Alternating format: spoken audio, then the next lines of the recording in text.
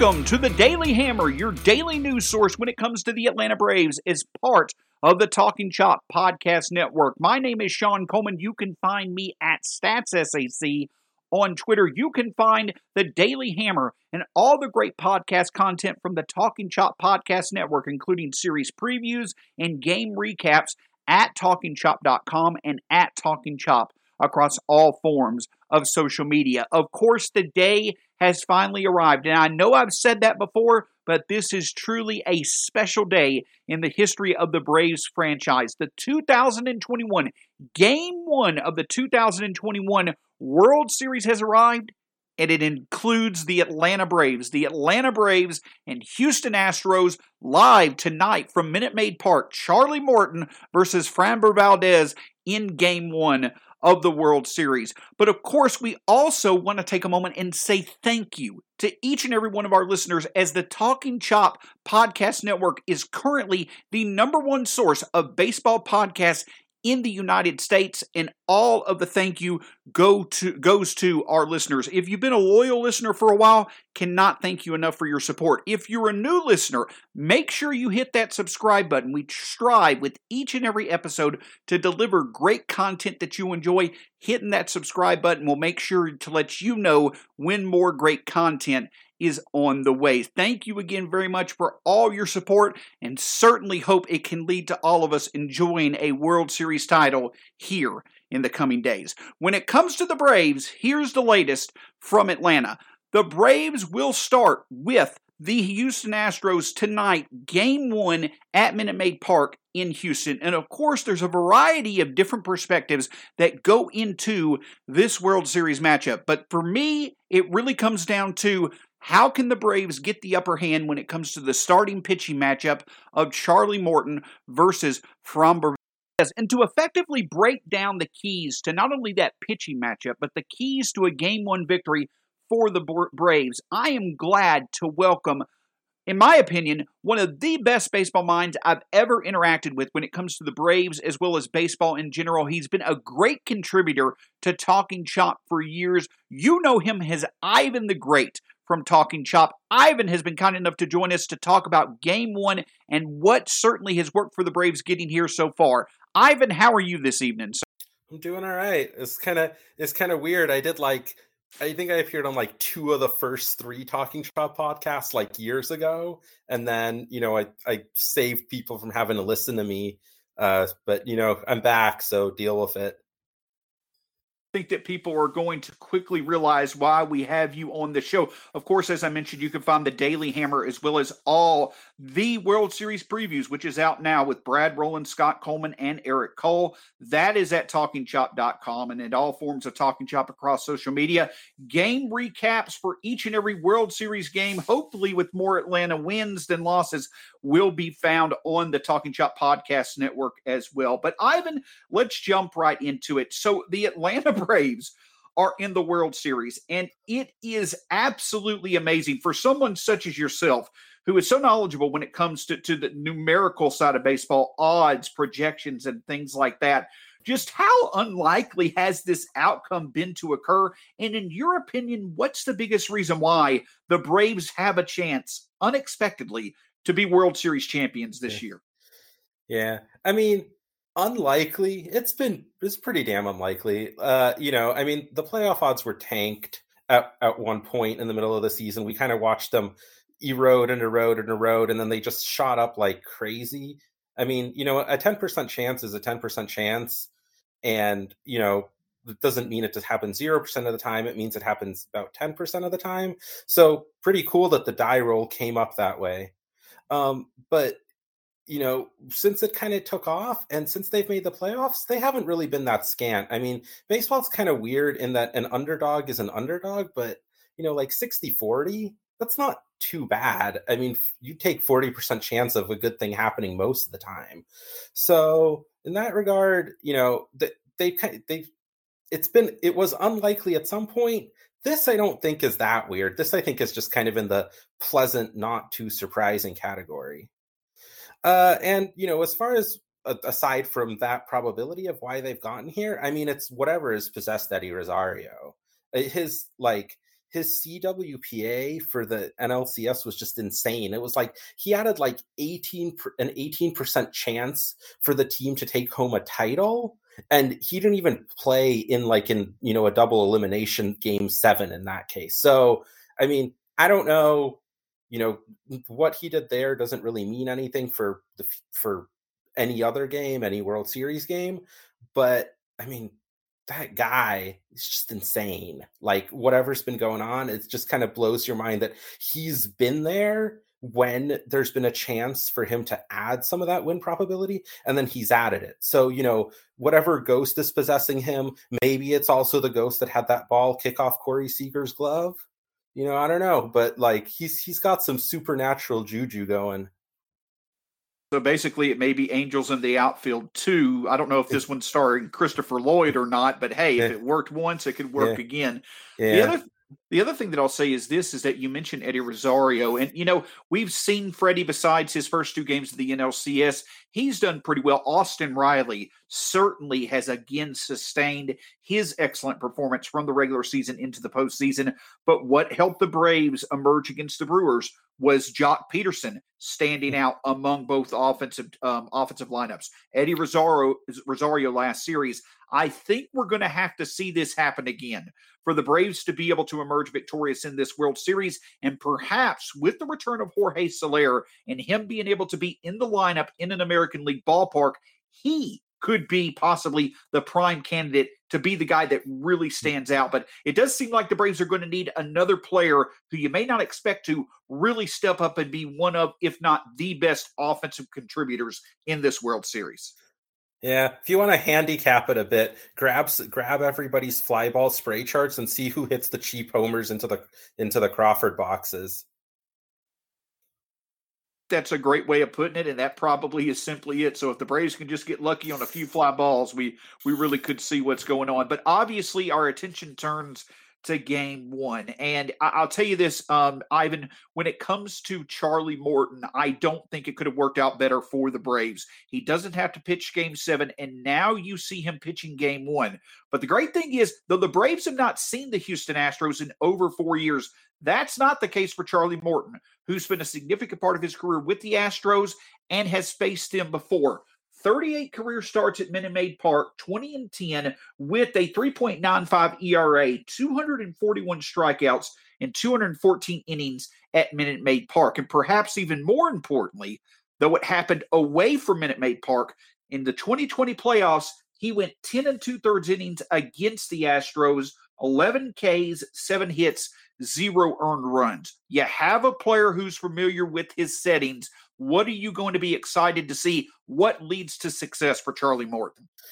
I mean, the thing with Morton and the thing that's like, it's just kind of wild when you watch it, because it's like you can understand what he's doing to carve up hitters on an intellectual level, but then you sort of like watch it and you're like, oh damn, like that's what he's doing. Because the tunnel, and not just the tunnel, but like he's got a fastball that, it doesn't really have particularly great rise, but it's going one direction as it leaves his hand. And then he's got a curveball, which has basically got the same spin, but reversed. And it's going not just the other direction, but it moves in a way that hitters not only don't expect, but I mean, you can just pull the highlight reels of his strikeouts. Like, they could see it once, or they could see it in a whole plate appearance, and then they'll see it again, and they still can't quite twig to that motion, that it's just it's way more horizontal than they were expecting. And it's not really got that drop where they can sort of rule it out.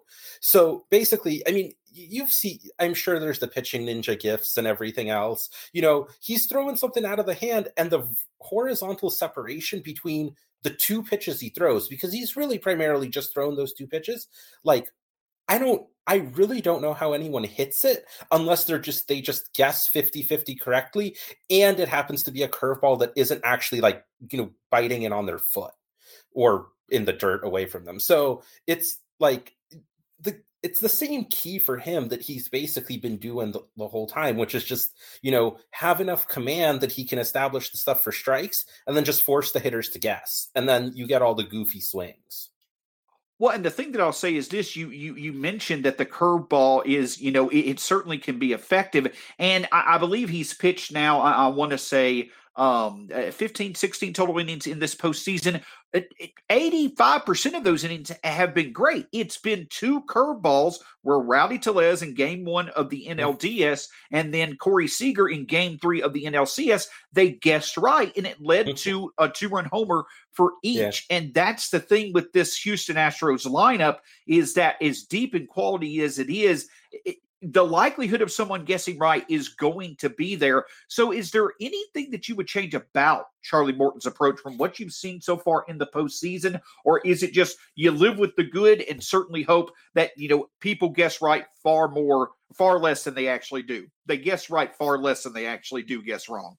Yeah. Yeah. I mean, I'm not going to tell him how to do his job. Like if you listen to him talk, like he has a really great idea about how he's going to about getting guys out. And, I mean, that's the thing, like Tellez and Seager, yeah, they guessed right to some extent, but also it was the sort of thing where they guessed right and he happened to not actually locate it that well. So he kind of got the double whammy there. Like, yeah, they guessed right, because if they were guessing something else, they probably foul it off. But also, if he had actually like executed it and gotten the pitch to go where he wanted it to, it's probably not really a particularly big deal. I looked at his pitch breakdowns in the postseason. I mean, he's still pretty much just like, aside from mixing in a few things here and there, he's still pretty much just going 50-50 fastball or curveball. And I don't, until we start to see something where the curveball dips in effectiveness, I don't really know that he needs to do anything differently, because it's just like, I mean, he's getting up there in age, and it doesn't really matter, because so long as he's spinning that curveball and it's sweeping across the zone as it is, I don't know what hitters are really going to do about it. I mean, we can say, okay, yeah, Charlie, it's important that you don't hang one, or, you don't finish one where it can get a barrel, but like, yeah, that's true for everyone, and it's not like he's intending to do that. So that's why you see him sometimes just kind of lose it and, throw a bunch out of the zone. I mean, I don't think he's really aiming to throw it in the zone all that much. He's aiming to make dudes look bad. So to that end, I mean, I think he just keeps doing what he's doing. And, Astros hit everything well, but Astros and Braves in general hit like the same types of pitches with the same types of handedness, like have pretty much the same like high caliber top 5 in MLB this season. So it's not like, he doesn't need to change anything. They're going to hit the fastball well, they're going to hit the curveball well, but he's got to go out there with his plan and not make weird stuff up because the Astros hit well.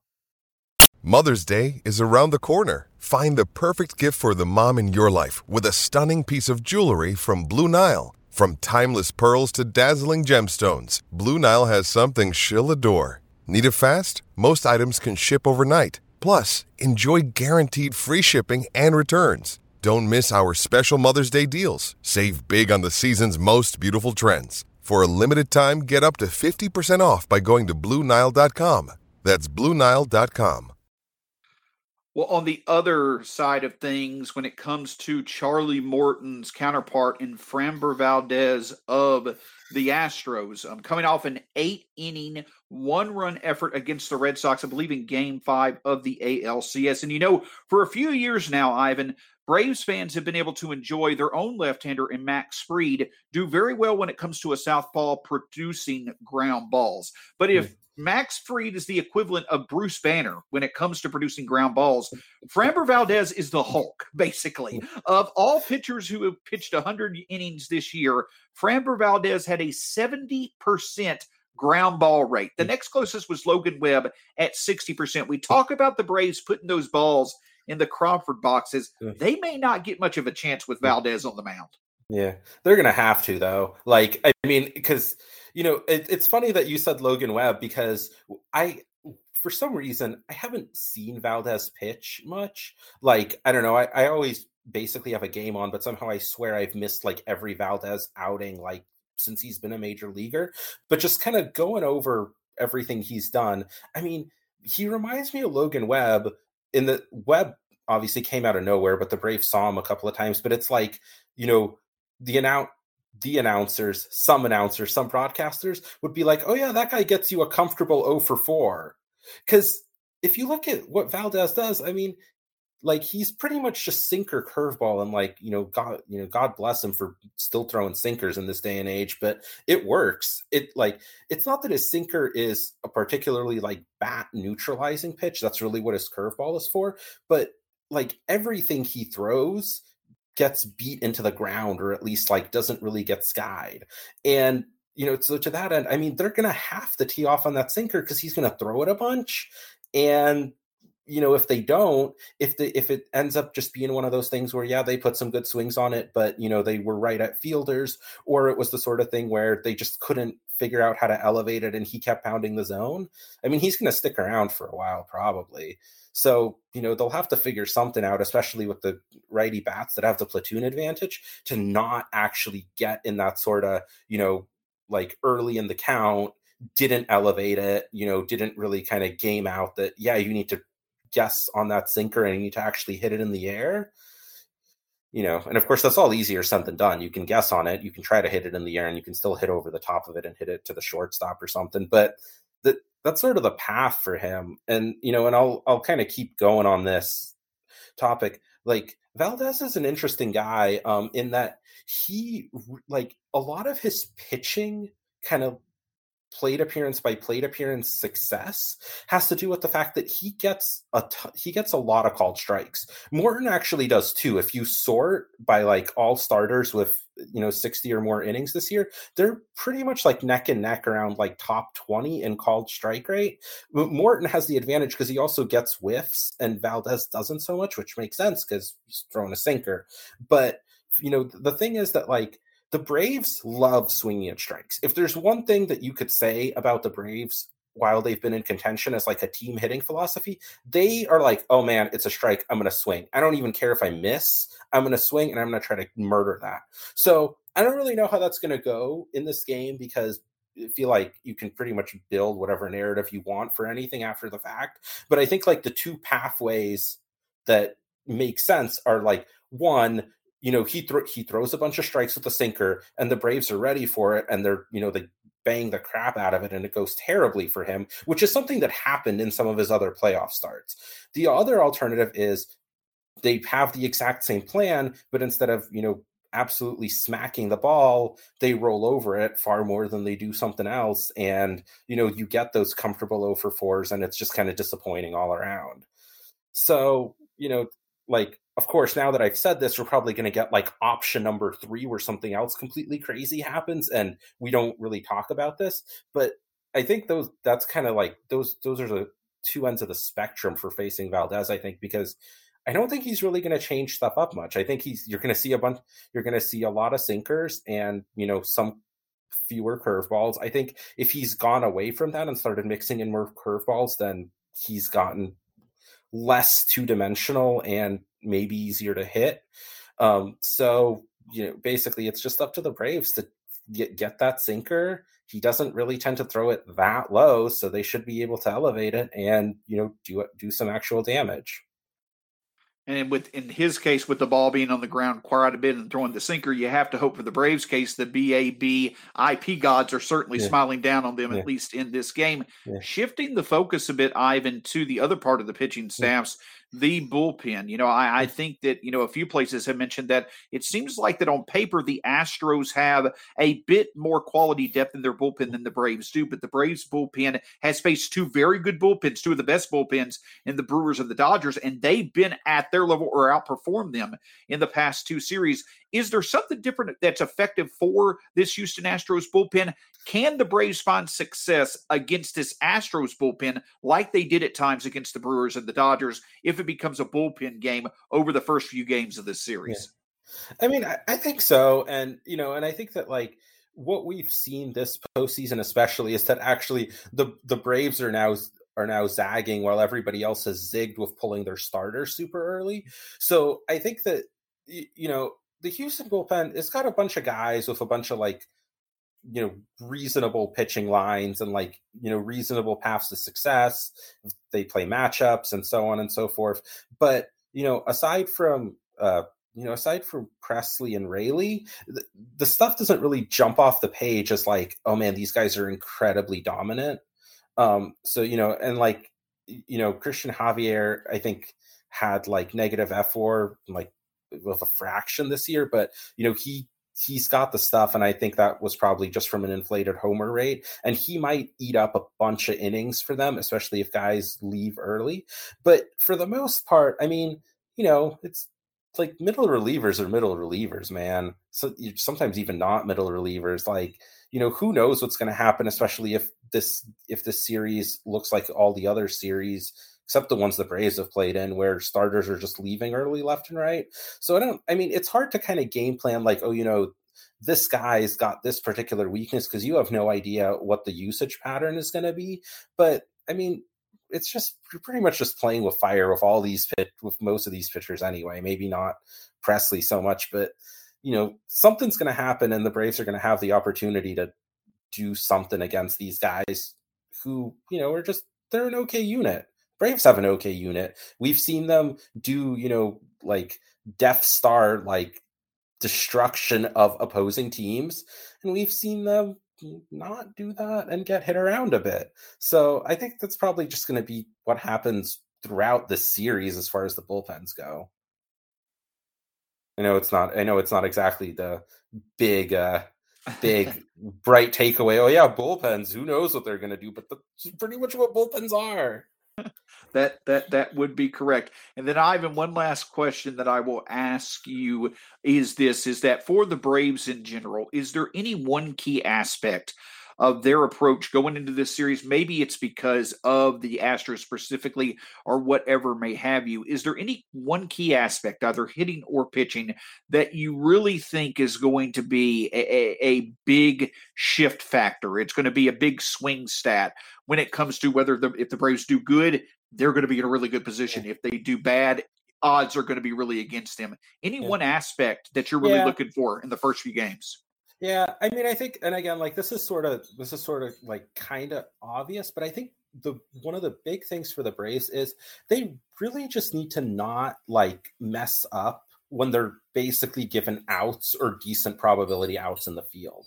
Because the thing with the Astros is both the Braves and Astros have like real strong offenses, but one of the things about the Astros is, in something that you don't quite see as much, they walk a lot. The Braves walk a lot, but the Astros don't strike out that much. And like, they don't have as much stump as some of the other teams, but they constantly put the ball in play, which is not good in and of itself. But the thing is that little increment basically helps them a bit, because it's like, they've got the benefits from the walks, they've got the benefits from the power, and then they've got that little like 5% strikeout rate that they're missing relative to some of the other teams. You multiply that by their BABIP, and like, there you go. That's a little edge. And really what that means is that when any team plays them, not just the Braves, but if they're putting a ball in play and you're not converting that into an out, that's just another chance for them to have another walk, another thing that you have to convert into an out or a homer. And again, that's true for everyone. But the thing is that like the Astros get on base enough that if you're going to get overwhelmed if you don't actually start recording outs when they're giving them to you, because they're probably not just going to go up there and like basically throw plate appearances in the way that you might see lower parts of the order for some other teams, or just, some guys that are like very clearly fishing and can be, set down fairly easily. I mean, of course I'll say this and Matzek is going to come and make them all look like idiots, but, and like strike them out and not give them a chance to put the ball in play. But honestly, like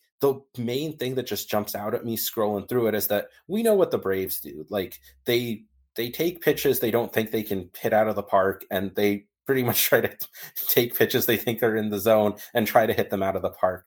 Astros, not quite so extreme. So when they're not trying to do that and they do something that you can convert into an out, you really need to convert it into an out.